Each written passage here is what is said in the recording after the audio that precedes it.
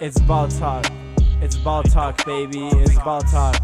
It's ball talk, baby. It's ball talk. It's ball talk, baby. It's ball talk. It's ball talk, baby. Hello and welcome baby, to the baby, Ball Talk baby. podcast. I'm your host, John Stock, and as always, I'm joined by my main man, Chaz Jurgens. You know who it is. It's currently Monday, August 16th at 7:09 p.m. It's a beautiful day. Chaz, how are you doing today? Sorry I did the intro backwards. I do that when I don't look at the script when I start the episodes. It's all good, man. I'm having a great day, John. You know what it is. Just like you mentioned, beautiful day in Montreal. Had a great weekend. Excited to come back, talk some ball. Had a hockey game the other day, so got to readjust to the basketball mindset, but it's not too hard. You know, we just get dubs on every surface we play on. Multi-sport athlete, nothing but W's caught around here. Yeah, I have no coordination for any sport other than basketball, but I'm very coordinated at basketball. But you try to get me to do anything, and I mean, come on, Chaz, you've golfed with me. You know how it goes. Yeah. It's all good. There was a bench clearing brawl at the hockey game, and I was just like standing around shooting on an empty net while like 8 grown men are just fighting in a corner. And I was just there like, this is not what I need to concern myself with on a Sunday evening. Excuse me? You play beer league. What? Yeah, it was. Yeah, well, this team was particularly aggressive. Like, I do have literally cuts on my leg from slashes that I got yesterday, and did talk a lot of smack to one guy who just like hacked the absolute crap out of my leg. And then I proceeded to score like 20 seconds later and just really like went way too crazy. Can't say any of what I said to him on this podcast because we try to keep it PG around here. And then somebody else ended up punching him in the head like 10 minutes later. And I was just like, well, I don't need to fight anymore. I already got my anger out. Dude, our sport is for such softies. Yeah, Basketball's for such softies, man. Although that one fight, apparently they made the Malice in the Palace doc. I don't know if you had a chance to watch it. Neither I haven't, but I've heard it's very, very good, and I'm excited to take a look into it. I have to watch it still. I'm really excited. I saw Jo on an interview about it, and I looked at it, and then I did not open it. I was really busy. It's a busy weekend for me. It was. Today's episode. I'm sorry to cut off the chatter. We got to get moving. Today's episode, we're going to talk about. We're going a fringe West Side road trip. Just teams that you wouldn't really call the West Coast, but they're still West Coast or Western Conference or whatever. We're going to be looking at the Los Angeles Clippers, the Denver Nuggets, and the Utah Jazz. We're also going to talk about the Eric Bledsoe trade. So we will be talking some Memphis Grizzlies. And you know me, I love talking about the Memphis Grizzlies. Can't go 1 week without talking about the Memphis Grizzlies or I'm going to go crazy. And that John Morant last night staying till the end of the summer league. It looked like they had to close the arena before he was able to sign all his autographs. Just one of the greatest dudes in the league. We love to see the young John, the young Grizzlies. We got to talk about him every episode. We love Ja. We love John Morant, future superstar. All right, but we're going to start with the Clippers. Because Los Angeles Clippers are tuning up. I really think people are sleeping on them even without Kawhi Leonard. They brought Kawhi back on a 4-year deal. He's probably not going to play this season, is what everyone's saying. But hey, still, you got Kawhi back for 4 years. That's huge. Yeah, right. Reggie Jackson on a 2-year, $22 million. Got Nick Batum for pennies.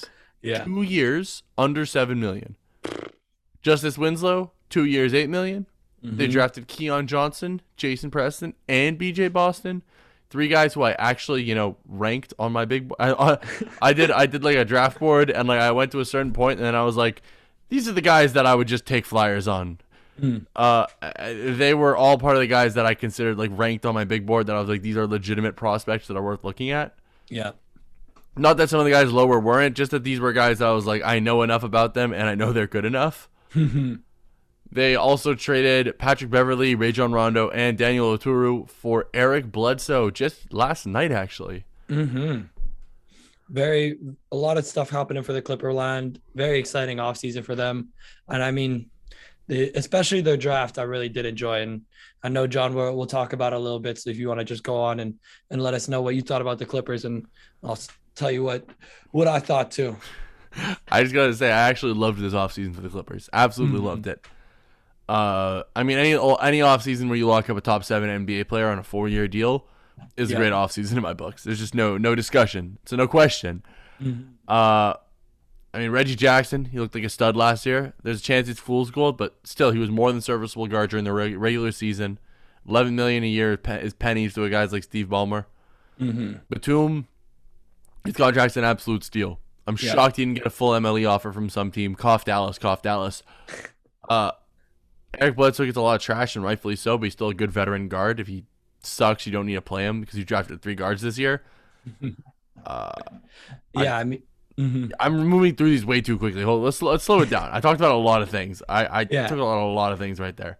I mean, to bring it back quickly, the Kawhi Leonard deal, it's something I've said with some of the other offseason things we've talked about. Anytime you're able to bring back your superstar, 100%, you have to do it. Him and Paul George, both on the same exact contract for the next 4 years now. That's something I'm sure they automatically makes it a great offseason for them. Nick Batum, like you mentioned, an incredible steal. He even looked great for France when he was in a whole new system this summer at the Olympics. He's going to fit right back into what they do.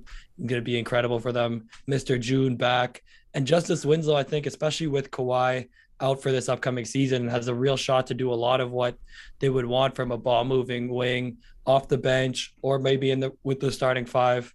One of the things that I looked at with this Clipper roster is they just have so much flexibility now, I find, in what they can and can't do. There's so many guys that are just so very positionless in their 2, 3, 4 range that I think they're going to be a matchup nightmare all over. I definitely agree with a lot of that. I mean, like, look, I fully agree with you on Kawhi. I'm fully with you on Reggie. I was a little lower on Reggie than others. I mean, I thought he was amazing in the playoffs, don't get me wrong, but still, like, people are talking about like 15, like multi-year, $15 million a year offers going out to Reggie. I was like, let's calm it down. $11 million for 2 sounds just about right for what his market value was. And what's it called? The Batum deal is what's just crazy to me. I cannot believe that no one's hitting that. I just cannot believe that. Yeah, he's going to be so good on this team next year. Maybe some of his value was just in being like the last dude, on a lineup. And you have Kawhi and Paul George, and Batum just gets to run around and be an extra rim protector and hit open threes. But I do not get how he's not getting an offer. I think he still has an opportunity to fill a lot of that role. I mean, obviously Kawhi is an irreplaceable dude, but Marcus Morris is someone who we've seen step up before when he's been given the ball in his hands a lot more.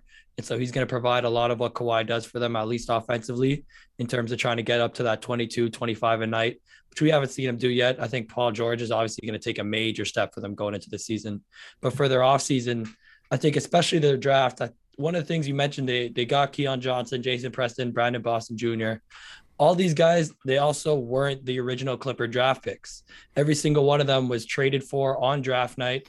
And to me, that's a sign of really good business and a sign of real confidence in your scouting group and who the guys that you want to go get. Like Lawrence Frank and Michael Winger as the president and GM of the Clippers saw these 3 guys, knew they were going to be hopefully around where they were going to be picking. And as soon as one of them went off the board, they called the team and they're like, you know what? Send you a future second, a little bit of money. We want to make sure that this guy is on our roster next season.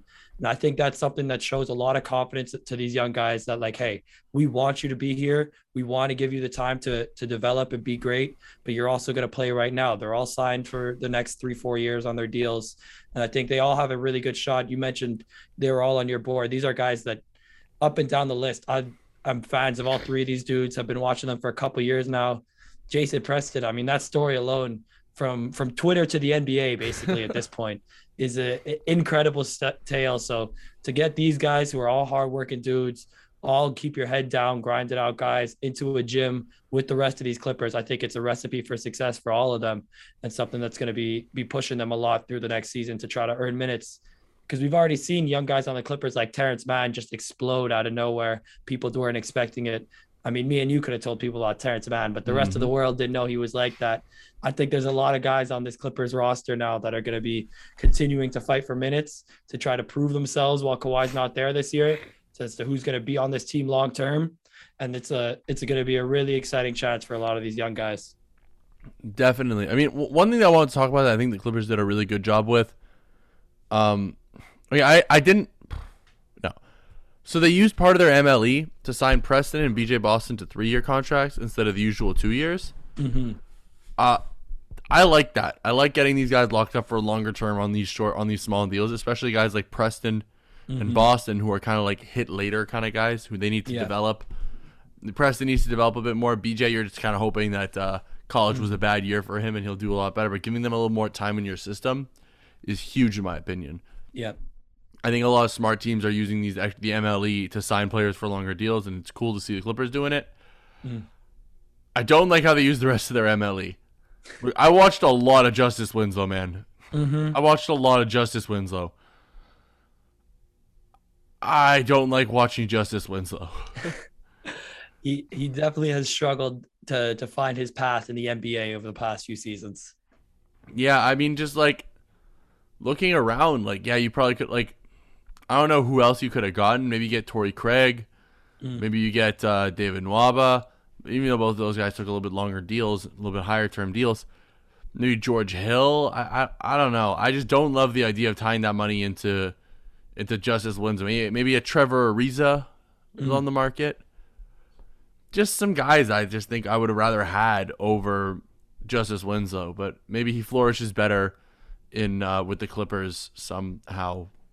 Yeah, I mean, he likes having the ball in his hands, and I don't see how he gets the ball in his hands on this team, especially with the Eric Bledsoe trade that just happened. And I liked. Do we want to pivot to the Eric Bledsoe trade really quick? Sure, if you want to talk about it. Look, the Eric Bledsoe trade. No, we're not moving to that yet. Actually, we're not moving to that. There's so much more we need to cover before then.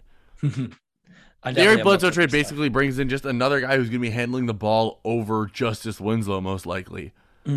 I don't know. With the Memphis Grizzlies, they were doing everything they could. Like, oh yeah, we're going to play him off the ball. We're going to play him on the ball. We're going to give him so much ball time. He's going to be the backup point guard. He's going to be... And he just couldn't make it work. I don't know what the Clippers are hoping they're going to find. Maybe they just turn him into a shut up and defend kind of player. We'll see. But using the extra MLE money to get Preston and Boston in for extra long was great.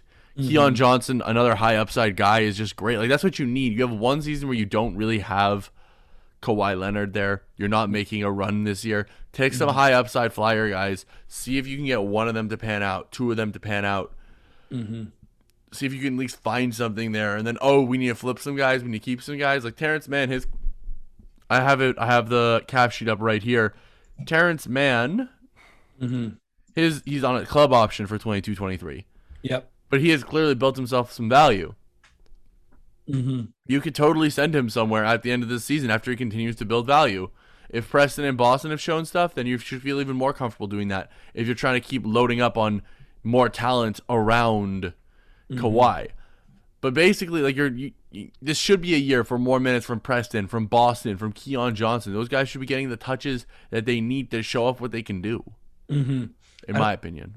I think that they will get a lot of minutes. Just to go back to Justice Winslow for a second, I think he has a chance. The Eric Bledsoe trade definitely puts a little spanner in the works for what he would be able to do for this team. But I think he still has a real shot to run the ball in his hands a lot on that second unit, because Reggie Jackson, as much as he is, I guess, technically listed at the point guard, he is more of a scoring guard, in my opinion. He's not as much of a playmaking guard. So I think with him and Justice Winslow as a potential backcourt, with Terrence Mann out there, Nick Batum alongside them, it allows Justice to have the ball in his hands, at least to bring it up and to set the table, but then also have the ball movers on the floor to keep the constant off half court in constant motion and let him not have to create as much through the dribble, which is something I think he struggles with a lot and hasn't really found his method of being able to bring the ball up with and then attack as well. He's more of I'll set the table for you, or I can attack off a catch guy. But I think even with Eric Bledsoe, he'll have a chance. I'm really excited to see what happens with guys like Luke Kennard and Marcus Morris this season. As much as the young guys, I think, should and will have a chance, especially back to the 82-game schedule, I do expect this Clippers team to be taking some business decision days off here and there, especially not expecting to go to a championship this year. And like you mentioned with the 2023, I think Luke and Mook right now, Kennard and Marcus Morris, are going to have a chance to really establish themselves as quality starting NBA guys whose contracts are worth their value. And then when they go into that 2023 offseason, the only guys they have on roster, Kawhi, Paul George, and then those two major contracts and the three rookies from this class. So if they can find a way to maybe move one this season and one next season, or both of them next season, then they can really set themselves up for an exciting free agency for the last 2 years of the Kawhi Paul George, which is, I think, what one of the best parts of their offseason to me was, yes, they gave Justice Winslow maybe more money than he should, but it's only 2 years. Nick Batum is on a small deal who they'll hope to bring back, I'm sure, after 2023, but he might be retired from the NBA at this point. Like, Nick Batum is one of the older guys. So I think for the Clippers right now, they're really just hoping that, yes, the young guys get a lot of development time, but I'm also really excited to see what Luke Kennard and Marcus Morris can do alongside Paul George as the number one option. They're going to need to be big shooters for them, big offensive contributors, and really earn their money to be able to be valuable pieces in the NBA this season and for the next coming years. Yeah. I mean, I'm going to get a little more into the Marcus Morris, Luke Kennard contracts a little later. Not really, actually, so I'm just going to say it now. I really think that those guys are kind of trade chips in all ways to this Clippers team. Yes, they trade all their first-round picks to OKC. They haven't traded any first-round picks since then. Yeah. Every year, they're unlocking more first-round picks. They're bringing in guys because they still get some first-round picks. They can still trade the guys out right after the draft. They got Keon Johnson with their first this year. They got Terrence Mann, who's a breakout prospect. They got all these talent. Like, they can use those in trades around Luke Kennard and Marcus Morris to go after bigger fish, to go after some mid-sized contract. In theory, they'll have, I don't have their picks in front of me, but they should have like 2 or 3 picks that they can give up.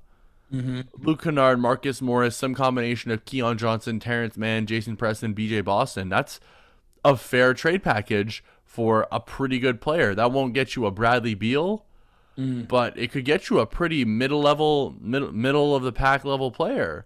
Yeah. Like someone who can actually make a needle moving impact. That's enough to go get Lonzo Ball, in my opinion. And I mean, we just watched him go for nothing to the Chicago Bulls in a sign and trade. Yeah. But that's enough to get a Lonzo Ball level player, like a good starter, a good, strong, above average starter. No, absolutely. That's why I think this season, especially for them too, is just going to be the Clippers are just trying to boost their trade value, get them as many shots, as much as they can get the offense through them.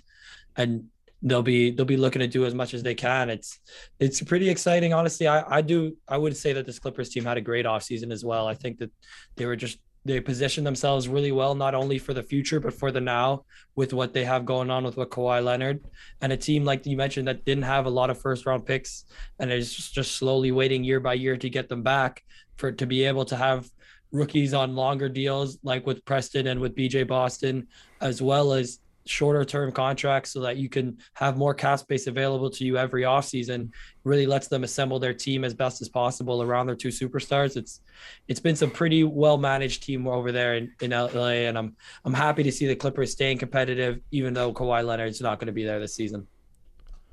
I definitely, and one thing that I think is actually interesting. So they were at 17 guys on roster yesterday. They did this trade with the Memphis Grizzlies for Eric Bledsoe. They went down to 15 now.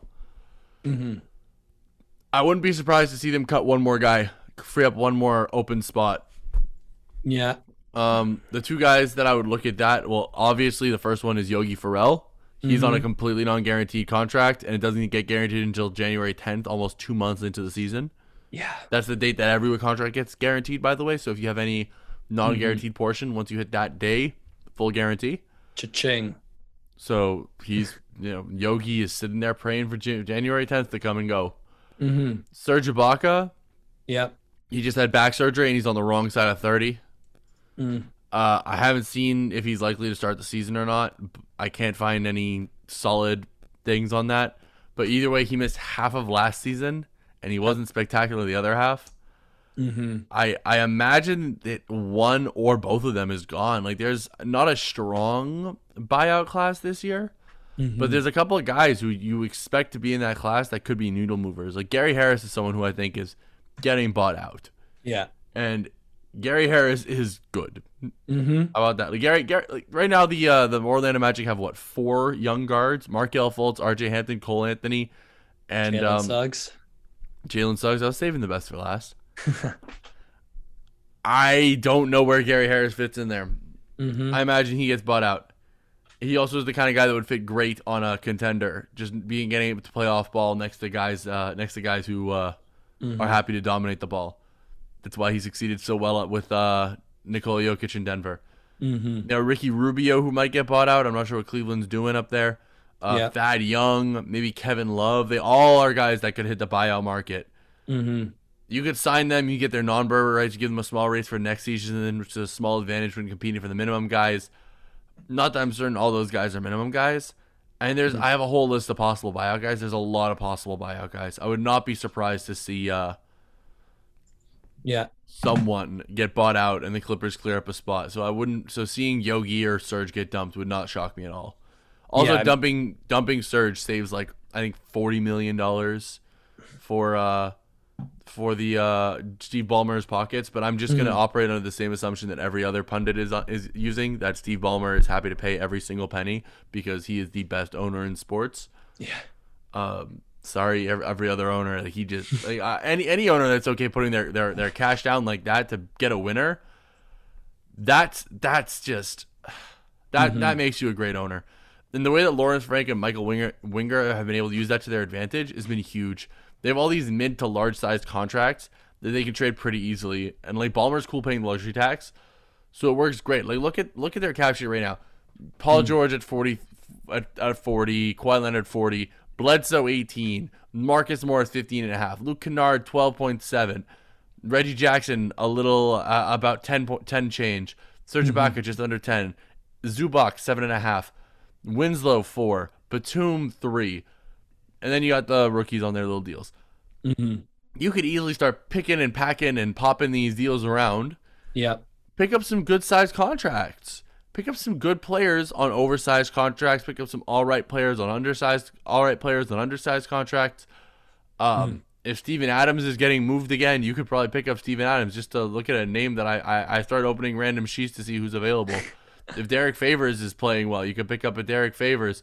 Mm-hmm. There's tons of guys that are going to be around on the. Or if Portland starts disassembling, Yusuf Nurkic, Norman Powell, Robert Covington, all totally good. Derek Jones Jr., all totally good players that you have the contracts to match for. Mm-hmm. Norman Powell probably is stuck there for a little bit, but if they want to save a little money, they could be trading all these guys for your guys to either get longer term deals or some cap flexibility, and especially that Eric Bledsoe contract. But like one thing that I like about the one thing that I thought was really cool about the Eric Bledsoe contract is just the way that it happened. The Clippers traded Lou Will for a 2-year Rondo contract that had a high price tag attached to it. Mm-hmm. They combined that with the expensive Pat Bev salary to trade for Bledsoe. Mm-hmm. Now, a cheap owner would have made them sell Bev and Lou Will for cap relief last year to help afford the massive luxury tax bill that most owners don't want to pay, especially because no team wants $20 million committed to backup point guards. I expect trades like this are like why I think they're cool paying Kennard and Morris so much. They're okay taking these longer term deals because they know they can flip them. Mm-hmm. And the Eric Bledsoe deal, the Clippers gave up Pat Bev, Rondo, and Oturu. They also created an $8.3 million trade exception. Yeah. Is that necessarily going to be used this season? I don't know. Mm-hmm. Might not be. 8-3, there are some good players under that mark that they could go and get. Plenty. They also cut their roster down to 15 without incurring any dead cap, which is a huge win, especially when dead cap still gets taxed like luxury tax. Yeah. Very nice for Steve Ballmer's pockets, even if they are nearly in influence. Mm-hmm. And even if you're low on Eric Bledsoe, I don't see how this deal is a loss for the Clippers. Like I get that Pat Bev is tenacious and a dog and whatever, and Bledsoe is like struggling as a shooter. Like Rondo and Pat Bev are not like elite shooters either. Pat Bev has been all pretty good recently, but he's not like some elite shooter. Bledsoe's a great ball handler, driver, and defender. He's strong enough to not get bullied by the Lukas of the world. He's fast enough to defend the point of attack. He does everything that like he does everything at a good enough level. Even if he's not your starter, I don't know if he's a starting quality guard anymore. He kind of really struggled in Milwaukee, and then they won a championship the moment they traded him, which does not look good for you. Yeah. But Like, he's still good. He's still clearly good, and the defense is real. Considering they didn't have anybody, they didn't have any guards that they could play that would be able to guard Luka last year, and they've had to play him for 2 playoffs in a row. Probably something you should address. And again, he moves the ball. He knows how to play point guard. He knows how to play the 1. Yeah. And a lot of what Eric Bledsoe does offensively too for me is a lot of people complain about his shooting, and yes, it has not been good over the past couple of seasons, and they're obviously going to want him to be working on that. I believe he's obviously consistently working on that. He's in the NBA. I would assume he practices those type of things. But Never.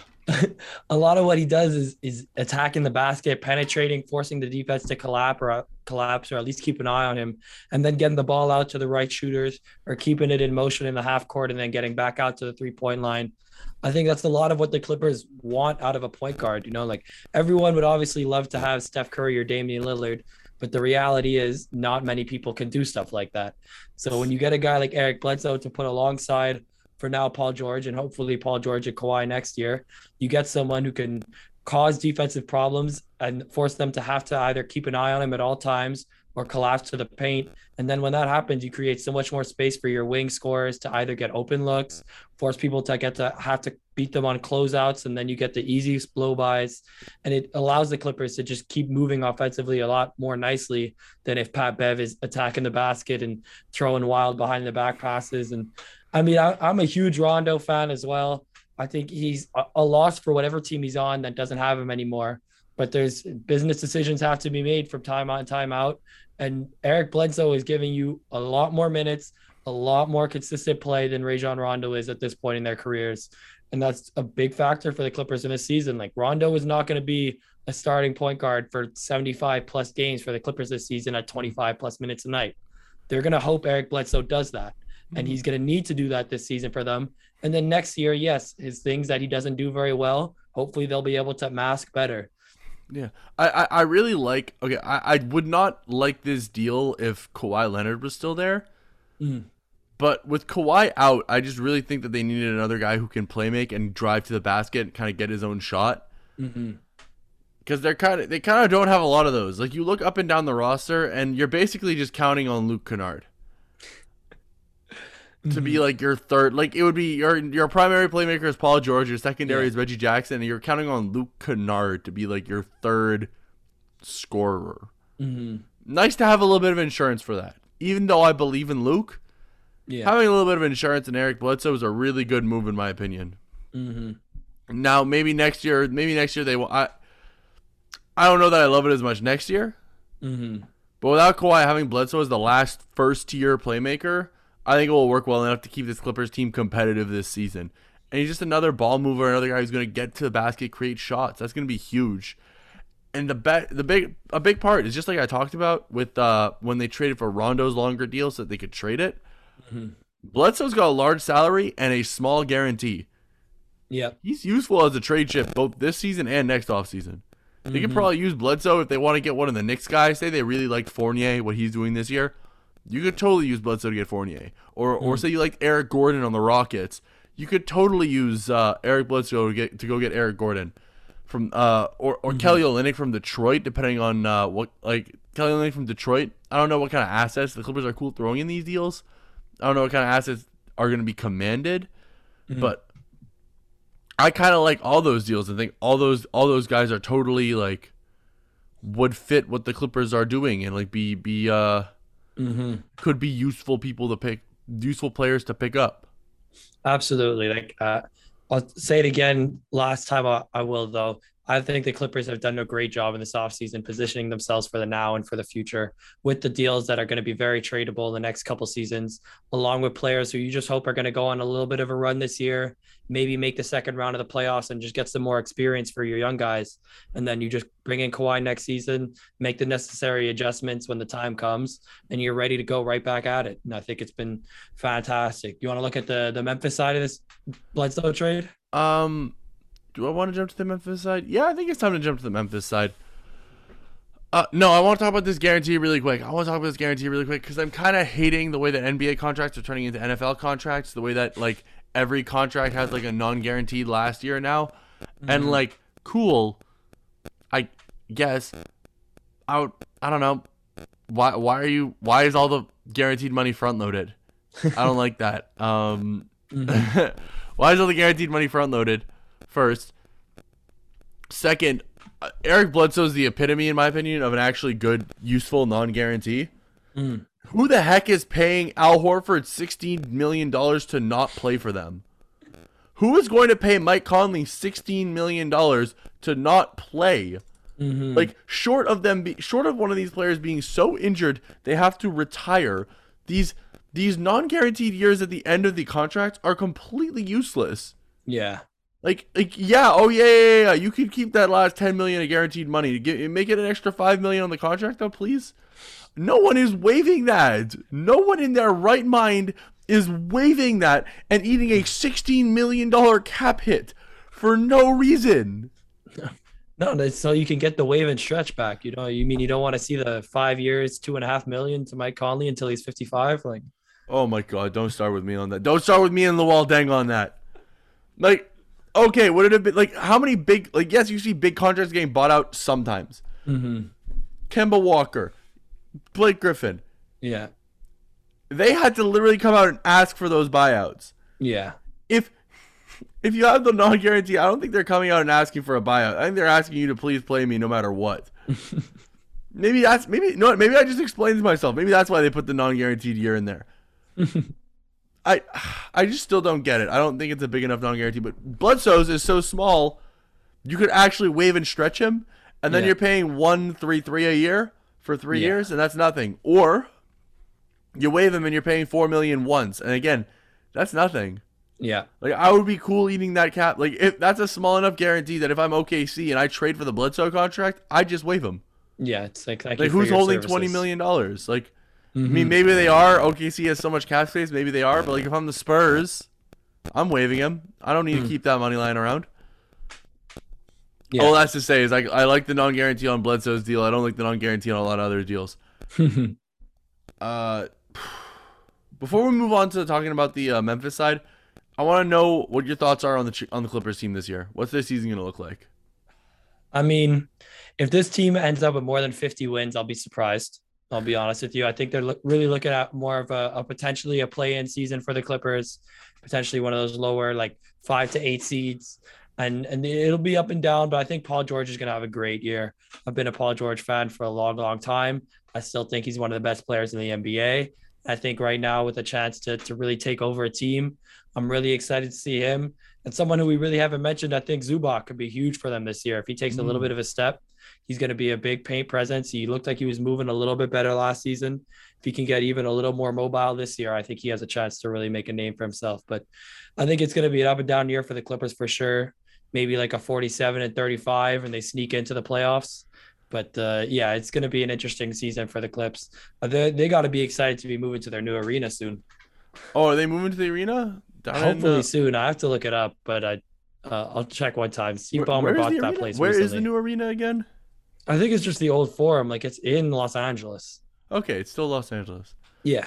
I thought they were becoming the Compton Clippers or something. Because wasn't there like an issue where he was like using eminent domain to like steal, like take the houses? Super scumbag move by super scummy move. I in my opinion, considering that the local governments have shown whatever. I'm not going to start getting into the economics of that, but I'm very against the Clippers season this year, John. Everyone knows I'm against eminent domain because I'm not that kind of. I do my economics. My thoughts on the Clippers season this year is like, look, we talked so much niceness about this team, and I actually think they're really good. I think they could literally be the 5 seed in the East. Yeah. They might be a 7 to 10 seed in the West because the West is just that good. The West is just so much better than the East. Like, I still think that this team might be better than the Grizzlies, but if Jaren Jackson Jr. comes back and is better and is just like he was 2 years ago, except a little bit stronger now, maybe actually plays a little bit of defense, even if he doesn't play any defense, then I don't think that they're better than the Grizzlies. They might be better than Portland, depending on how the Lillard saga goes. But if Lillard's at 100 and fully bought in, I wouldn't feel super comfortable saying that. Yep. I still think they're solidly better than the Pelicans. But unless someone on the Pelicans takes a massive leap, But I still think this Clippers team is like a step below the Lakers, the Utah, the Phoenix, Denver, the Warriors, the Mavericks, all those guys. I still think that they're right below those guys. They're not on that level. Yeah, not without Kawhi. Not without Kawhi. Still, very good team. Very excited to watch them play. I think it'll be a very fun season. They'll play some competitive games for sure, but Paul George is a little notorious for not coming through in the fourth quarter. So you could see a lot of Clippers blown leads this season. That would be funny. Sorry, I don't know how to. The Lakers fan in me will never stop hating them. I could be employed by the Clippers and become their GM, and I'd still find a way to rip on the Clippers. Just trade everyone to the Lakers. No way, I would never do that. I would never do that. My first and foremost loyalty is always to the paper chasing, baby. You're paying me. I'm trying to find a way to make sure I never get fired. Absolutely. Now let's talk about this from the Bledsoe trade for the Memphis side. I just had to get that the offseason preview capped like that. I think there's a lot of people are really confused about this trade, and it's really frustrating to read about because people act like the Memphis Grizzlies haven't been one of the best managed teams in the NBA over the last few years. Pretty much since is it Chris Wallace, the old GM, since he moved to a consulting role, they've consistently been the best or top 5 FO in the league. There's a few aspects of this Memphis Grizzlies trade I want to trade from this Memphis Grizzlies side of this trade I want to address. I think the first is the goal of this trade was just to get rid of Bledsoe and his guarantee for next year, more than anything. And I think they actually wanted Oturu or one of Pat Bev or Rondo to be their backup point guard. Chaz, which of those points do you want me to start with? I mean, at the top, I was saying I don't know if Daniel Oturu is going to make the roster, so let me know why they want to keep the big fella around. Because I was going to say I'm very disappointed that I didn't think I was going to be able to see him in the NBA next year. I think they actually want Daniel Oturu on this roster. I think they see something there. But here's why. 1 for 1, Bledsoe for Patrick Beverley matches salary. 1 for 1. The Clippers wanted Rondo gone too to clear a roster spot. Makes sense. Yep. So that way they don't need to start buying people out. Memphis Grizzlies probably could trade him, or they're cool buying him out. I guess. Oturu's contract is fully guaranteed, mind you, for a very small amount. Yep. But the Clippers have Yogi Ferrell's contract, which is completely not guaranteed. So if the Clippers wanted to still get that $8.3 million trade exception, they could have gotten it. They could have gotten it by including Yogi Ferrell instead of Daniel Oturu. The fact that they put in Daniel Oturu, if the Grizz took Rondo and Patrick Beverley's contract, and Oturu's contract without a pick attached, one of those contracts has to be viewed as an asset. The one that makes the most sense to me is Oturu because he easily could have not been included in this deal, and it doesn't change a lot. It easily could have been Yogi Ferrell, and it doesn't change a lot. The fact that Yogi Ferrell's contract is on the Los Angeles Clippers, that he's a non-guaranteed, and that he wasn't in this trade for Daniel Oturu to be in the trade, and that there was no second-round picks, there was no anything attached, that's what makes me think that this was... that Oturu is the asset, and that they want Oturu. And I mean, I hope they do. I hope it's true, and I hope they give him a shot because, like I said, I really do think that he belongs in the NBA, and I think he has a great chance. I think the depth chart at that 5 position 4-5 for the Grizzlies is a little concerning for him. I mean, you already have Jaren and Steven Adams who are going to be starting, and you'd want Jaren to play some small ball 5 to close it out. You got Xavier Tillman, Brandon Clark off the bench already as 2 guys who could play the 4-5. And then to bring in Daniel Oturu as well as he's, I guess, a little bit bigger than Xavier Tillman if they want to play him as a more traditional 5. But yeah, I definitely, someone has to be on that roster. I think the veteran guard, someone there for Ja is very, very something that they're looking into.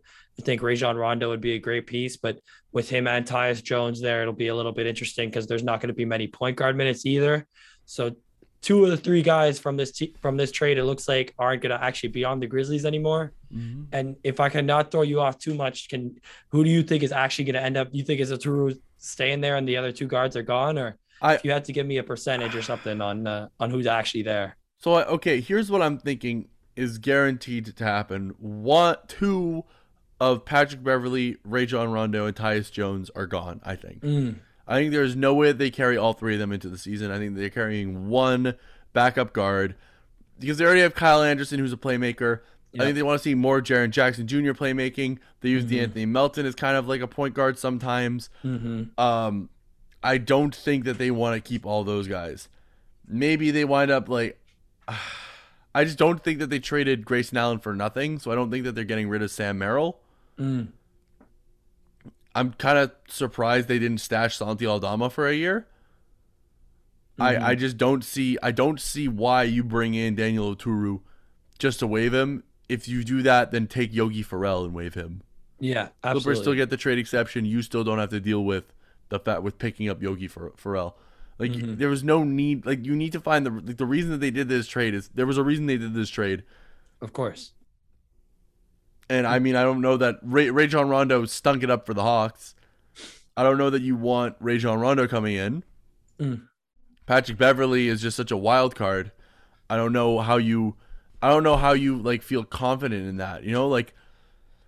I mean, you say Rajon Rondo stunk it up for the Hawks. He wasn't actually on the roster at the end of the season, but this is the deepest playoff run the Atlanta Hawks have been on in quite a long time.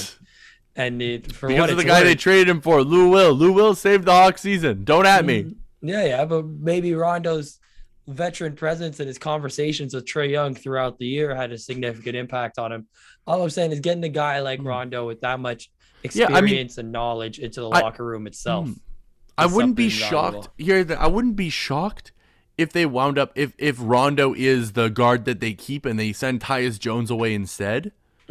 They were okay benching Tyus Jones in favor of letting Justice Winslow play point guard earlier, which I mentioned. I wouldn't be shocked if Rondo is the guy that they wind up keeping. John Hollinger was tweeting about, wow, I wish that we had Patrick Beverley on the Grizzlies when we had Tony Allen. I laughed at that. I'm like, that's a nightmare. I don't know how I would watch any of those games. And I love Tony Allen, way more likable as an aggressive player than Patrick Beverley. But I just keep going back to, there's no reason you pick up 3 contracts to take your total guaranteed contracts up to 17. You're picking up 2 contracts at dead money without getting an asset. Yeah. Especially because this wasn't like a 3-team trade that came to fruition. They can't.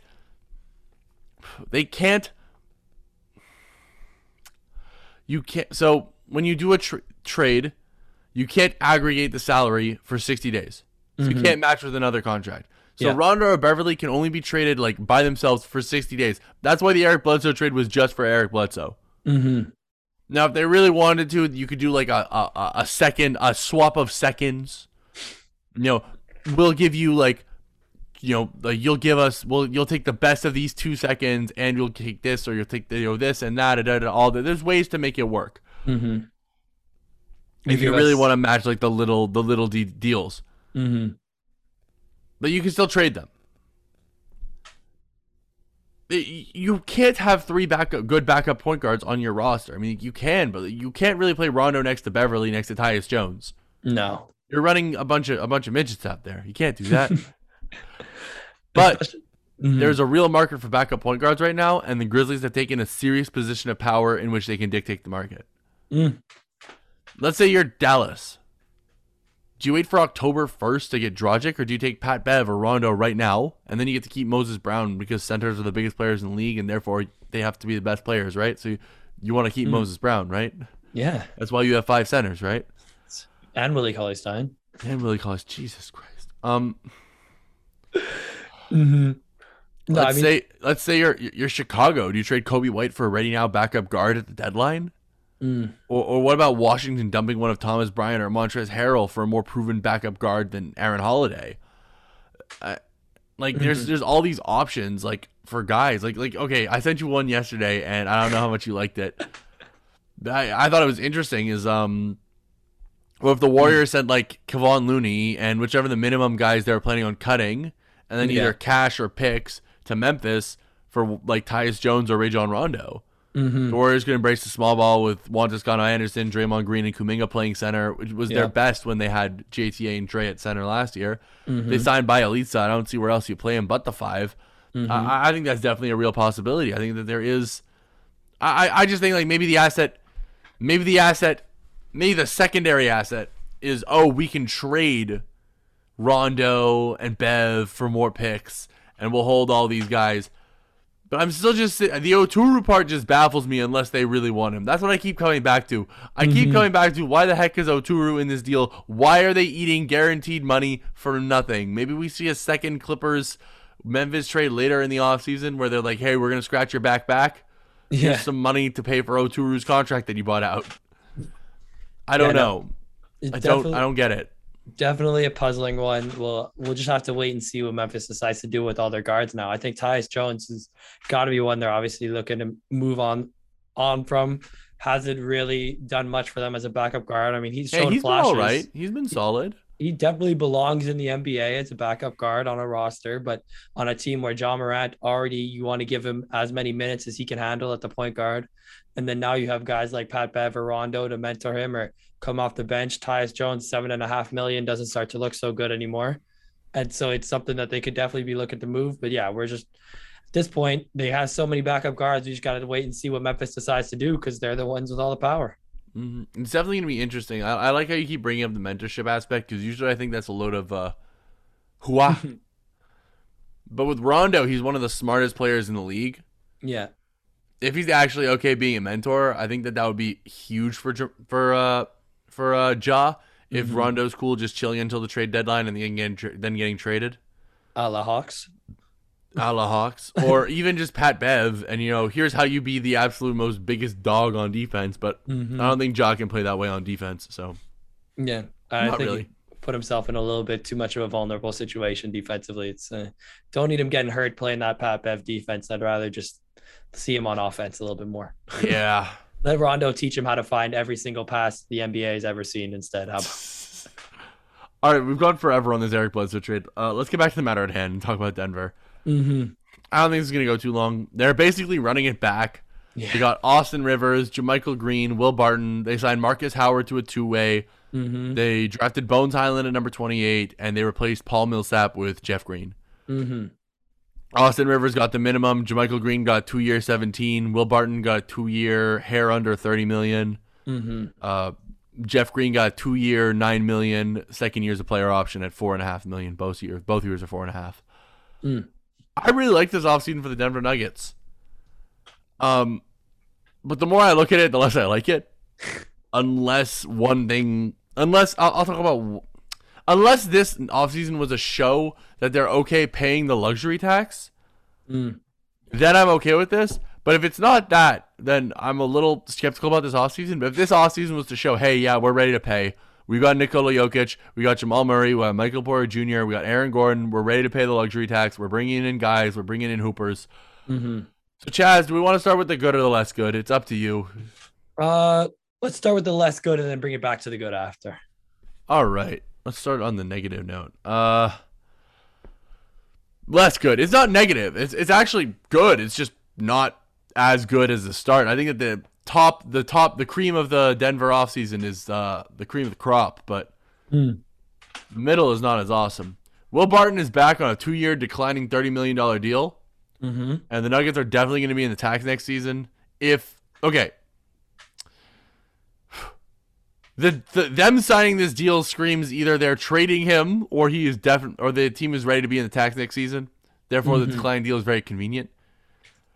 Even though Will Barton's role becomes weirder and weirder the better and better Michael Porter Jr. gets, he's still a great scorer. He's a good defender. He knows the Nuggets system in and out. He's been a part of the Nuggets family for a very long time now. I actually forgot that he was drafted by the Portland Trailblazers and spent 2.5 seasons there. Yeah. He knows the ins and outs. It's not a huge overpay. But he's getting less than Gary Trent and Norman Powell. Those two guys are both better than him, but not by an incredible amount. Yeah. He got more than Alec Burks. A guy Barton is better than, but again, not by a whole lot. I was actually looking at their stats, and they are way too close. I would be a little. If I was Alec Burks' agent, I'd be a little peeved. I didn't wait for the Will Barton dime to fall first. Barton is going to be needed while Jamal Murray is out. Yep. But I wouldn't be surprised to see Barton moved at the trade deadline in mid-February or during the offseason to save some extra room for Aaron Gordon and Michael Porter Jr.'s extensions, especially if Bones or PJ Dozier is stepping up big time and Jamal Murray looks happy and healthy. But it's also, like I said, it's entirely possible that this deal and the JaMychal Green deal show that the ownership is ready to spend. And if that's what this is showing, yeah, that's awesome. If not, I think this is a very tradable contract. You know, one guy that I named earlier, Alec Burks, totally could match into that trade. You could easily trade Barton for Burks. Mm-hmm. First of all, Will Thrill, Memphis Tigers legend. Absolutely love to see him get his bag. I don't think it's too much of an overpay for him. Agreed. I think what he brings offensively and defensively, especially like you mentioned, knowing that system, being one of the more veteran guys on the roster right now, it's something that they had to do. And you talked about it paying their players. I think that's something that ownership and that in general in pro sports, being able to pay your own guys who have been with you for multiple seasons, year in, year out, and have been growing with your superstar of Nikola Jokic and proving that they're willing to put in all the work necessary alongside him to try to be great. Then to be able to reward them by giving them contracts that people can potentially call an overpay, but you know what, you're keeping them with your organization. That's just great business to me. Personally, you're showing the guys that are on your roster and sending a message to the rest of the league that, look, if you come here and you play well, we will reward you and we want you to stay here. We will give you the money to stay here. If you're willing to sign the deals, we're happy to have you. And with Jamal Murray out this season, securing Will Barton was Jamal absolutely Murray is not essential. out for the season. I mean, No. That's in the good. That's in the good. We're gonna get to that later. Your boy did his medical research. Your boy was out there reading. I read a WebMD article. I read an article that ended in .org. I had to use Google Scholar. I was out there doing research. That's in the good. Jamal Murray is waiting. We're talking about Jamal Murray later. We'll talk about Jamal Murray later then. But for now, for sure, the Will Barton deal, I'm a big fan of. JaMychal Green as well. JaMychal Green, I mean, the best modern power forward, pure power forward in the NBA. Oh, you're much higher on this deal than I am already.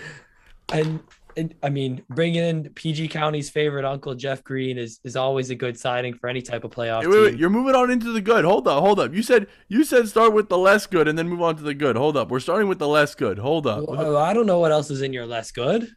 JaMychal Green. You were president of the JaMychal Green Sucks fan club all playoffs. I have not seen anyone lower on JaMychal Green than you were this playoffs. Oh, man. I mean, JaMychal in the playoffs definitely struggled, but I think that he's a regular season dude. And alongside Aaron Gordon, it took them a little while to figure it out, but they're going to get another year under their belt. And I think he's more than ready to go. How many times did I get a text from you, man? JaMychal Green down bad right now. JaMychal Green down bad. God, don't make me pull out receipts. He didn't have a good run, but I still think JaMychal Green is a very quality NBA player. And 2 years, 17, alongside Nikola Jokic. If Aaron Gordon gets hurt, there's not many people in the NBA I'd rather have not named JaMychal Green there. Paul Millsap is one. I mean, but look, one thing that I liked about JaMychal Green is that he looked bulkier than usual last season, and I think he's just going to keep bulking up a bit more next season. And they're going to run. I hope that they're just going to run him as the backup five. I think that's where he was doing his best work. Yeah. As the backup five, using him and or Zeke Naji as the backup five, maybe some bowl time, but marrying JaMychal Green to that five position, not playing him at the four anymore next to Jokic. I think that experiment went horrible. It failed the eye test. I don't have the stats in front of me, but it failed the eye test miserably. I don't think it's a playoff lineup, but I think throughout the regular season, JaMychal Green can play next to him. Yeah, but I don't care about for a team as good as the Nuggets. I don't care about your regular season.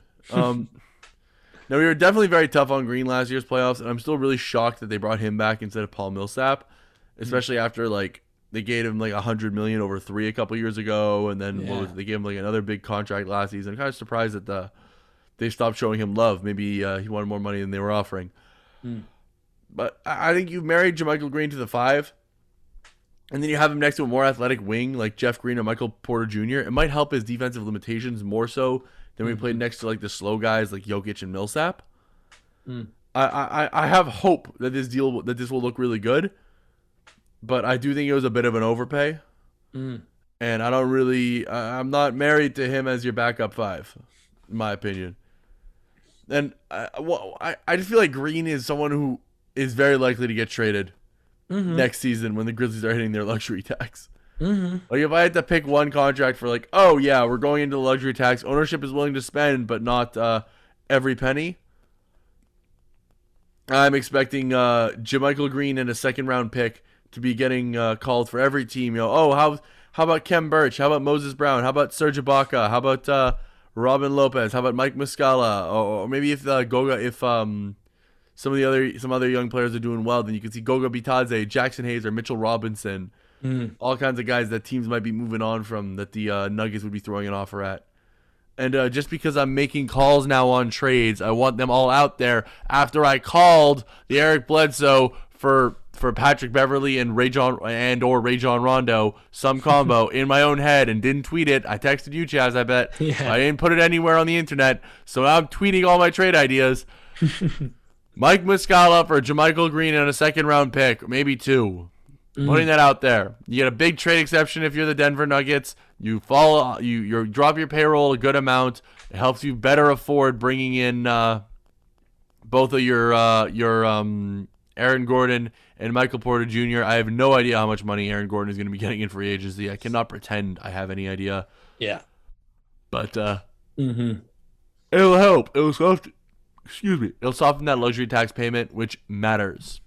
Absolutely. I mean, you already kind of brought up one of the points that I have with the Aaron Gordon thing, and just sort of with JaMychal Green, you want to marry him to the 5 role.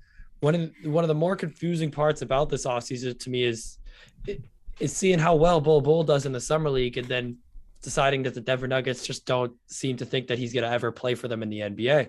That's the weird part that I don't get. Mm-hmm. I think it's about time they give him a shot. I don't know. I think it's sink or swim time. I think his contract literally expires this year. You kind of wasted all the advantage of having a really cheap guy sitting on your contract for a long time. Maybe they give him an extension before the season kicks in, but I don't know. I don't know what you do in this situation. And then you talk about their guard play. I guess we can go over to Jamal Murray. But when I was looking at their roster, is Facu the starting point guard again? Because Monte Morris seems to love the backup. Can I give my pick for starting point guard? Go for it. I mean, I want Bones Highland. We know you want Bones Highland. I want Bones Highland. I want Bones Highland pretending that he's Jamal Murray. Look, I called him getting drafted by the Nuggets, and I'm happy with that one. He can play as the 1 or 2 next to players like PJ Dozier, Will Barton, Monte Morris, or Austin Rivers, who can take the tougher defensive assignment and allow Bones to get in passing lanes, which is really where he excels on defense. He's like legitimately really good at that. He is not legitimately really good at defending people, but he is legitimately really good at getting in passing lanes. You let Barton you let Barton take the tougher defensive assignment, or maybe you start PJ Dozier and Bones and bring Barton off the bench for a scoring punch, so you can focus more of your offense through Michael Porter Jr.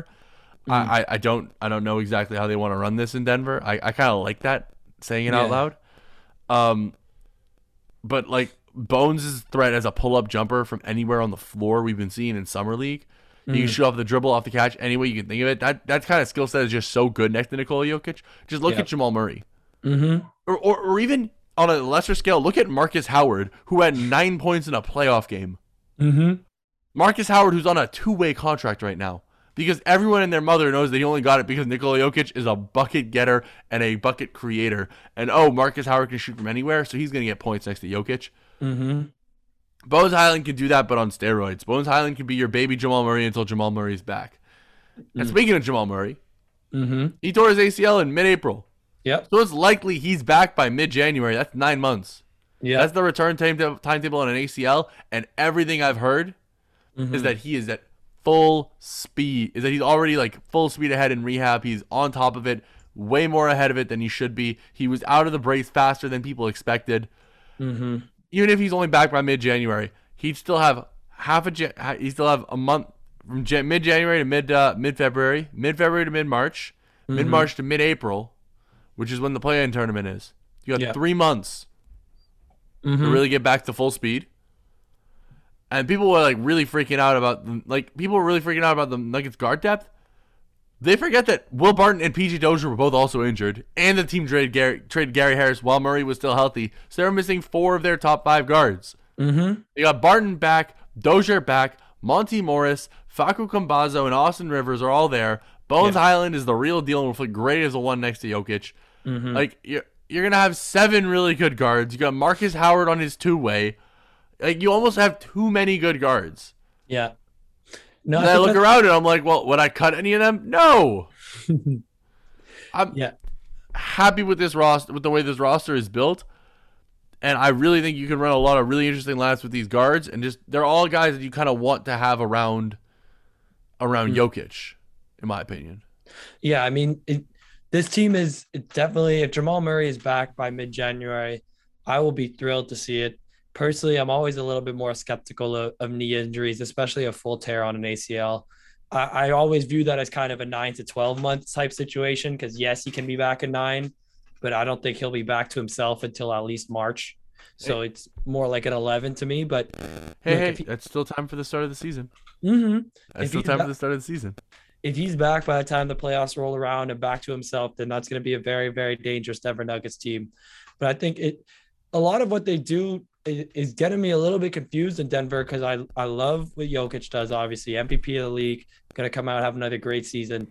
And like you mentioned, they have a lot of good guard depth, but then I find a lot of the rest of their depth lies in kind of their 3-4 forwards that should all pretty much play the 4 for you in the NBA right now.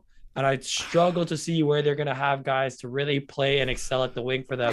Because for me, like Michael Porter Jr. should play the 4 next to Jokic, but then that doesn't leave any space for Aaron Gordon. Well, but Gordon, well, I kind of like Aaron Gordon, not a point of attack defender, but kind of as just like, take the man, take the guy, find the guy and lock him up. Like, get on your guy and defend him as Aaron Gordon. And then on offense, you kind of want Porter Jr. as your 3. And then Aaron Gordon, you kind of want him as the off-ball 4, going in the dunker spot, running pick and rolls where he just rim runs and uses his athleticism. And then you got Jeff Green, who's out there. He can do a lot of that same stuff as both of those guys, where he's really athletic, but he's really good at cutting. He plays off the ball. He doesn't need his touches. I kind of really love what they're doing because when you're with Michael Porter, like we talk about with the Brooklyn Nets, you just need guys that can fill situations. When you got Nikola Jokic, you just need a billion guys to do the exact same thing and hope that 4 of them are playing really well. You need 4 guys that can defend above average and shoot the 3 from anywhere on the floor. Maybe they can drive a bit and secondary playmake, but hey, not all of them need to do that. If you have 4 guys that are playing hard defense and hitting threes next to Jokic, you're going to win a lot of basketball games. And I think overthinking it, positions and all that, I don't think you need to worry about that with this group of guys. Because Aaron Gordon can really cover everyone on the floor. Jeff Green, he can cover 3s, he can cover 4s, he can even cover some 5s. Michael Porter Jr. has improved the defense every single season, so I don't want to make any assumptions on who he's going to be guarding. Yeah. He was an elite weak side helper defender last year, and I'm excited to see what he can develop into this next offseason. Hey, I mean, anyone that knows me knows that I've been a little more tepid on these Nuggets teams the past couple of years. I've never been that high sold on them. And I'm going to stay this way. I'm not 100% sure about the roster construction, but Jokic is one of those dudes that kind of has to definitely make you rethink completely how you're building an NBA team. So maybe Denver's knows a lot more than I do, but hey, from what I see, I think that their wing depth is a little bit lackluster. And I would hope that they could bring in someone throughout the season to potentially fill that role behind Michael Porter Jr. and Will Barton, because I don't really know who's going to play off the wing bench for them other than like Jeff Green. Yeah, I was going to say they do still need another wing guy. Yeah. Not wrong. I mean, I think you could play Barton at the 3. I think that you're going to need to. I think you're going to need to play PJ at the 3, but I do think having another buyout guy would be huge. Or if they make a trade for someone mid-season, I think, yeah. Maybe that's why they gave Jermichael Green such a big deal, so you could trade him. You see Denver in the top 3 in the Western Conference at the end of the season? I am not sure if I see them in the top 3 at the end of the regular season, but I think that this team is a contender even without Michael Porter. I think even without Jamal Murray, they might be a contender. Depending on how much Michael Porter Jr. can improve over this offseason. Like, he was looking like one of the best and most efficient scorers in the league before Murray went down, and then he continued to show it without Murray there. If this development keeps up for him, with the defense I mentioned, the offense is just out of this world. Then there's a chance that everyone else steps up and plays hard. There's a chance that this team is still a contender, even with Jamal Murray back at like 75%, 80%. But I'm hoping that he comes back a lot closer to 100%. And if he is, this is a clear finals contender in my eyes. We both watched what they did. Yeah, they lost one game with their big 4. Yeah, out of like 25 or something. There's I think that if they're all healthy, there's no discussion. This is a clear finals contender team. And it's also worth mentioning, Nikola Jokic is 26 this year. Yep. They're a young team built Getting around better. a young star. Mm-hmm. All of them could be improving this year. Absolutely. What are your thoughts, Chaz? I mean, I think this Denver Nuggets team is probably top 5 home court advantage going into the playoffs. But they're, like I mentioned, there's a couple of questions that I have for this roster, especially with Jamal Murray coming back, when he'll be back, how look when he comes back. But I definitely like the composition of it. I think that they're poised to go on a good run. And whenever you have the MVP coming back, there's a great chance for team success. I got to ask before we leave. I picked 3 guard matchups. I want you to tell me which of these Denver Nuggets guard pairings you'd rather see starting. Facu and Barton, Morris and Rivers, or Bones and Dozier? I mean, Bones and Dozier. But what was the first one? Facu and who? Facu and Will Barton. I feel like Facu and Will Barton is the most likely, but my heart wants Bones and Dozier. Absolutely. And then you can play Barton as your backup 3. Everything's solved. Mm-hmm. We'll see. All right, no, we're gonna keep going to the Utah Jazz, even though we're going really long. This is gonna be a long one. Sorry, everybody. Hope you're ready for the long haul. The Utah Jazz brought back Mike Conley on a very team-friendly 3-year, $68 million contract. They got Rudy Gay for the taxpayer MLE. They got Eric Pascal for a protected second, but a real second, but protected outside of the top 42, I believe. Yep. You got Hassan Whiteside for the minimum. Jarrell Brantley signed his qualifying offer, so he's guaranteed like $50,000. They could waive him, and it wouldn't be huge. And they also drafted Jared Butler. Mm-hmm. The only reason I like this offseason is because Quinn Snyder is one of the best coaches in the league. He quickly learns stuff about his team, and if he's able to do something about it, he does something about it. I don't think he thought that he could do something about the fact that you can't play Rudy Gobert and the 5 at the end of games. I don't think he had prepared for that, which everyone should have. But hey. But hey, we only have been saying it for 3 years now. I'm sure Utah is pretty in love with him. They think that he can hopefully do that for them. Yeah, maybe they were just sitting there like, we're paying him $40 million. We need to find a way to use him. I don't know. Maybe this is the year where he finally learns. I'm hoping for that, but I don't expect it. But even other than that, I think that they got better. But a lot of that is just because I believe in Quinn Snyder to take a lot out of this roster. Like anytime you get Mike Conley on a deal this cheap, you're an offseason winner, in my opinion. Yeah, all-star guard. All-star guard, you're paying him almost $20 million less than Kyle Lowry and DeMar DeRozan over the same time frame. Mm-hmm. The final year's $14 million guarantees might help with dumping him.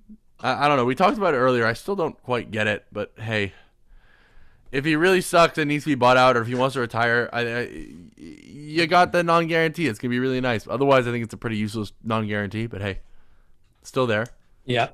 It still gives you more options, I guess. Still more options, I guess. Still, $68 million, and he gave you non-guaranteed money is just bonkers to me. I would say Mike Conley should fire his agent, but his agent is literally his father. So yeah, I don't know. One of the nicest guys in the league. Just took the cut for the team. Maybe Dwayne Wade had some role in that one. Maybe he gets an ownership stake when he leaves. Rudy Gay at the taxpayer mid-level is really good. I guess. Yeah. He was all right. I mean, he was good for the Spurs last season. And the taxpayer MLE seems like a good valuation of him. I just don't know. I mean, like, his scoring off the bench is going to be good for this team, considering no one on the bench can buy a bucket. No one on that bench can buy a bucket. No one on the team can really buy a bucket outside of like Donovan Mitchell and Bogdanovich. I mean, Jordan Clarkson will get you buckets for a quarter. Yeah, I totally forgot about Jordan Clarkson. I'm gonna be completely honest.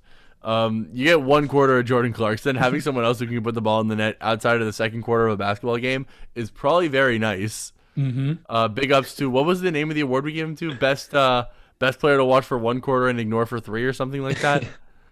Best player you only hope would play for 1 quarter of your team. Yeah, best player to watch for 1 quarter of a game. Yes. Oh, Jordan. So look, getting Rudy Gay to go out there and get buckets, be a bigger wing guy, good. And Pascal should help with a lot of the same stuff as Rudy Gay. Yeah, but I feel like his role like pretty much overlaps entirely with like Rudy and Joe Ingles. I don't really know where Pascal fits in at the end, but like you got him for like a protected second. Yeah, I don't I don't know that I'm even gonna complain like if he doesn't play. Like that's the opportunity cost. Like I don't know how no one else got in on that.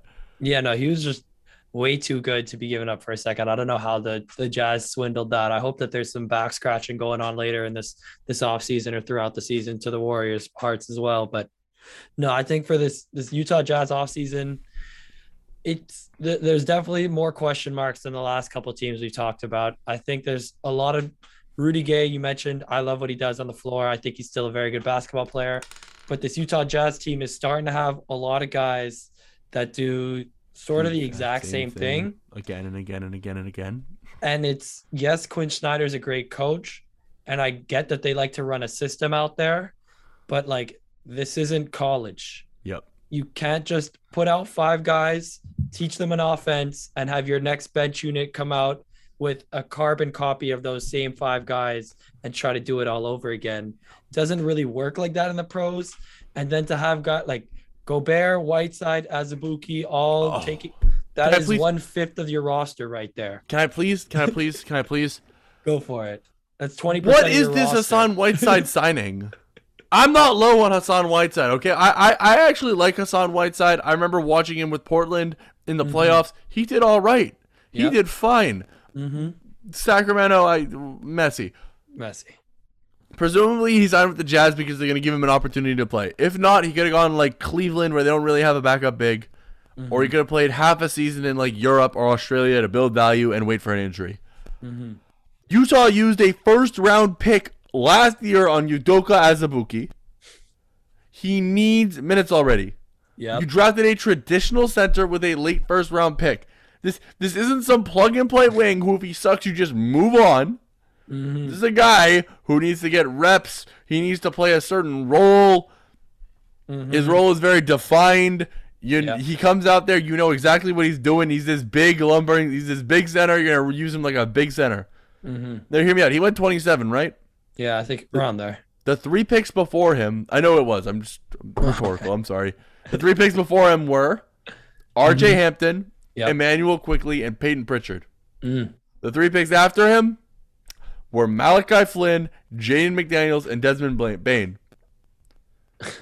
That is 6 guys that are already rotation players in the NBA, all of which would be at least playing spot minutes on every single team. Udoka Azubuike is the only one who is not playing at all. Yeah. I get using a late first on a backup big, but I don't get using a late first on a third-string center who fills the same role as your first and second-string centers and who you don't want to use right away. What's the point of using the 27th overall pick on a guy who you're not going to play? You're trying to win games. You're like, yeah, we're going to keep Udoka Azubuike for the future. You signed Gobert to a 5-year supermax. When is the future? What future does he have on your team? When is this future coming where Azubuike's going to have a real role? Like, at least go get someone who will fill in the rotation.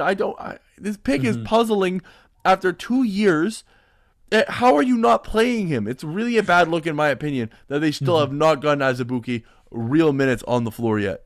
Especially when they made that Favors deal with OKC to offload Derek Favors, and they brought in a future second. It was obviously to clear up cap to be able to bring in Mike Conley on that deal and bring in Rudy Gay as well.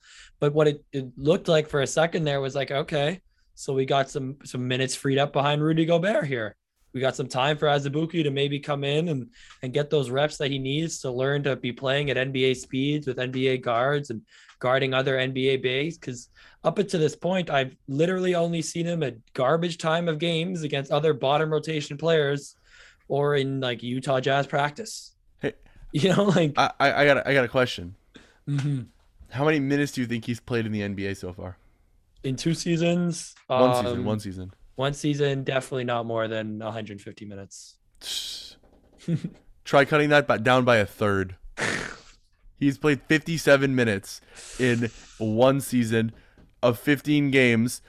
15 games he has played. He's played 57 minutes. That's just under 4 minutes a game for those who aren't doing the quick maths in their head. 3.8, baby. I just don't get how you're not giving him a chance at all. And then, like, you mentioned it a little bit earlier, Eric Pascal and Rudy Gay, both good additions to a team both very talented basketball players, but two guys who are pretty much should be your bench 3-4 score bucket getters who aren't the greatest 3-point shooters but can step outside, and you want them with the ball in their hands to be effective. It's some puzzling things. And Jared Butler pick, first of all, I love the pick. Oh yeah, we haven't even talked about the Jared Butler pick. I love the Jared Butler pick. That is the kind of risk you need to be taking as that's the kind of risk that they should have told themselves to take last offseason. Maybe they learned really quickly. Hey, at 40, we've got a guy who's probably a lottery talent or a low lottery talent, but has serious health concerns. We need to win this season. Let's take him. Yep. Like, he should just step in and be the backup point guard, right? Like, if that doesn't happen, there's a problem, right? I mean, there's literally no other point guard on roster right now. Is there really not? Like Jordan Clarkson potentially listed at a point guard. I would not call him a point guard. And then you're looking at Joe Ingles as your bench unit ball handler. Who was their point guard last year? Miaoni? The last year's bench guard in Utah. Like, I would have to go look at the roster again. I don't even remember anymore. But I feel like they didn't have a guard. Maybe they were running the Jordan Clarkson, Joe Ingles. Like, Jordan Clarkson was classified as a point guard, so he's probably running the bench one for them. But the Utah Jazz just get shots up, move the ball around. Jared Butler is going to be great for them for that too. He's going to be able to get shots up. He was an above 38% 3-point shooter with Baylor. They're hoping he's going to be able to at least space the floor a little bit for them. And I mean, I got crucified for this. John and I had a debate about this way earlier in the NCAA tournament, where I was coming out and saying that I like Jared Butler over Davion Mitchell. And look, I've watched more tape since then. I get the Davion Mitchell hype. I've watched more tape since then, and I feel a lot closer to the way that you did then. I'm going to be real. The more tape I watch, the more I believe it. Like, the more I say, hey, maybe Jared Butler can actually contribute more than Davion Mitchell.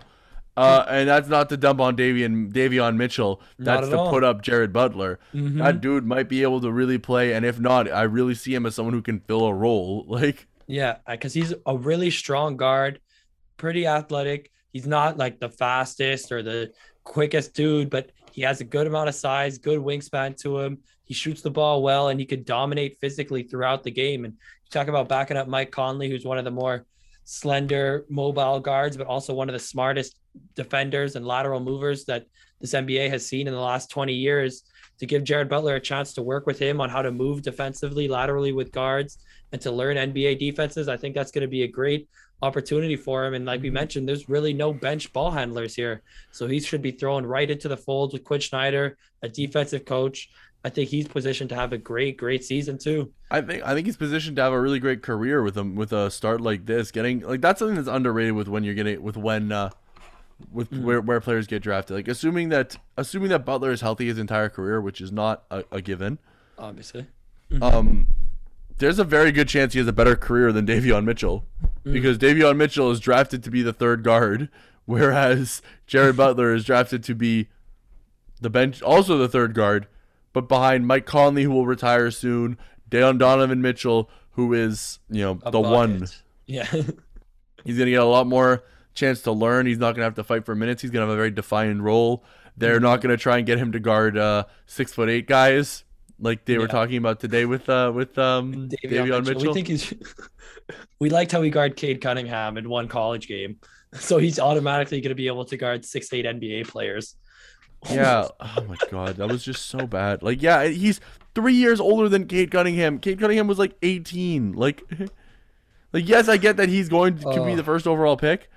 He's still 18. He's still going to get absolutely out-muscled on so many plays by someone who is literally 3 years older than him and has had 3 more years of practicing. College basketball. Like 3 more years of high-level NCAA D1 basketball. Oh, and not to mention the fact that one guy could actually rely on his teammates to do anything. And speaking of teammates, I think something Jared Butler should be really happy about, and I don't know what went on between him and the team, if he had any kind of role in this, but they recently signed his teammate Maceo Teague to an Exhibit 10 for a chance at the G League team. And already right off the bat, if you have a guy you draft in the second round and you're bringing his teammate in, who they recently won an NCAA championship together, for me, it shows a lot of either respect in your young guys because he's telling you, you're like, yes, this guy is someone you should bring in, give him a shot. Or you watched enough film on this team that you were like, you know what, these two guys play really well together. We like what kind of chemistry they have. Let's bring them into our locker room and see what they can do. I more looked at it as saying, hey, we're taking Exhibit 10 guys. Let's go for someone who we know, like in Utah, they run a pretty rigid system, as we talked about. They run the same defense all year and then get surprised when it doesn't work in the playoffs. Maceo Teague was part of that Baylor team where they were very rigid. I can't remember the name of the coach right now and be so mad about it. You got me? Not at the top, but I'll really get there a second. Give me that But they run a very tight system up in Baylor. Scott Drew runs a very tight system up in Baylor. It's not super rigid, but he's got guys. They know how to defend. They know how to play offense. They know how to fit in the system, and they know how to work. That is always appealing to an NBA team. And getting guys like that on your Exhibit 10s is great, especially when they're one of your new guys' college teammates. They get to have that experience together, playing summer ball, playing preseason. One will be in the G League, of course. Jared Butler will probably get a few stints in the G League, even though he's on the full-time contract. It's good move in my opinion. Yeah, I like it a lot. I like the business of it. It's going to be an interesting team for Utah Jazz though this year. I definitely don't think they'll be up at that number one top 3 seed in the West anymore, but they'll be a playoff team. Donovan Mitchell, I think, is going to take a major step this season. Not that he hasn't already, but I think we're going to be talking about Donovan Mitchell like an all-star starter this year, a top 10, 15 guy in the league. So we'll see where that is to go. But the Utah Jazz team is getting a little bit older. I could definitely see them falling down to like a 5, 6, 7 seed, more in the Clippers realm this year than up with the Lakers and the Nuggets and the Warriors of the Western Conference. Hey, I think that they're still going to be absolutely dominant this regular season. They had the best net rating in the league last year at plus 14. And look, the two biggest weaknesses were bad health and a lack of perimeter defenders. You can't fix health. And I don't know if they got any real perimeter defenders other than Butler, and I don't know that Butler is going to be able to step up and be a defender as a rookie. Rudy Gay was not terrible at defending the perimeter, and neither was Pascal, so that's at least a step up from Rudy Gobert's perimeter defense last playoffs. But that doesn't matter for the regular season. No, it does not. They're going to be fine all regular season. They're going to run into the same issue again in the playoffs. Because they're going to run into the same issue again in the playoffs, or Quinn Snyder is going to change his philosophy, but neither of those guys are better defenders than like Joe Ingles or any of the other guys that they weren't putting on the floor instead of Gobert to close a game when he's getting pulled to the perimeter. Unless Gobert can make people pay for doing that, then the ceiling of this Utah Jazz team is real. Yep. I just feel like I feel like this is the same team as last year mostly. Like especially in closing time, last 4 minutes, I still want them running Conley, Mitchell, Ingles, Bogdanovich, and O'Neal. Last 4 minutes, they're still gonna run Conley, Mitchell, Bogdanovich, O'Neal, and Gobert. Either way, I don't know that those lineups can compete with the Lakers, the Nuggets, the Warriors, or even the Mavs if they're playing well under Jason Kidd. The Jazz are gonna win a bunch of regular season games, talk a lot of smack again, and get smacked in the playoffs unless Donovan Mitchell can be a top 7 player in the league. Yeah. Can be a tier 2 superstar. My tiers, not Seth. We were laughing at another guy's tiers because I don't know how. Whatever. People get paid to do this sometimes that need to be evaluated by their employers more often. They just need to take a second and sit back and remember that the game of basketball isn't played. The game of basketball isn't played on a sheet of paper. It's played on a hardwood floor. Unless Donovan Mitchell can be the best player in a series or a top 7, 8 player in the league, or they get a playoff card like Portland round 1, no Kawhi Clippers round 2, and then Phoenix in the Western Conference Finals. I don't see how this team will get far enough to actually play. Like, I don't know how this team is going to go that far. Like, the ceiling is real.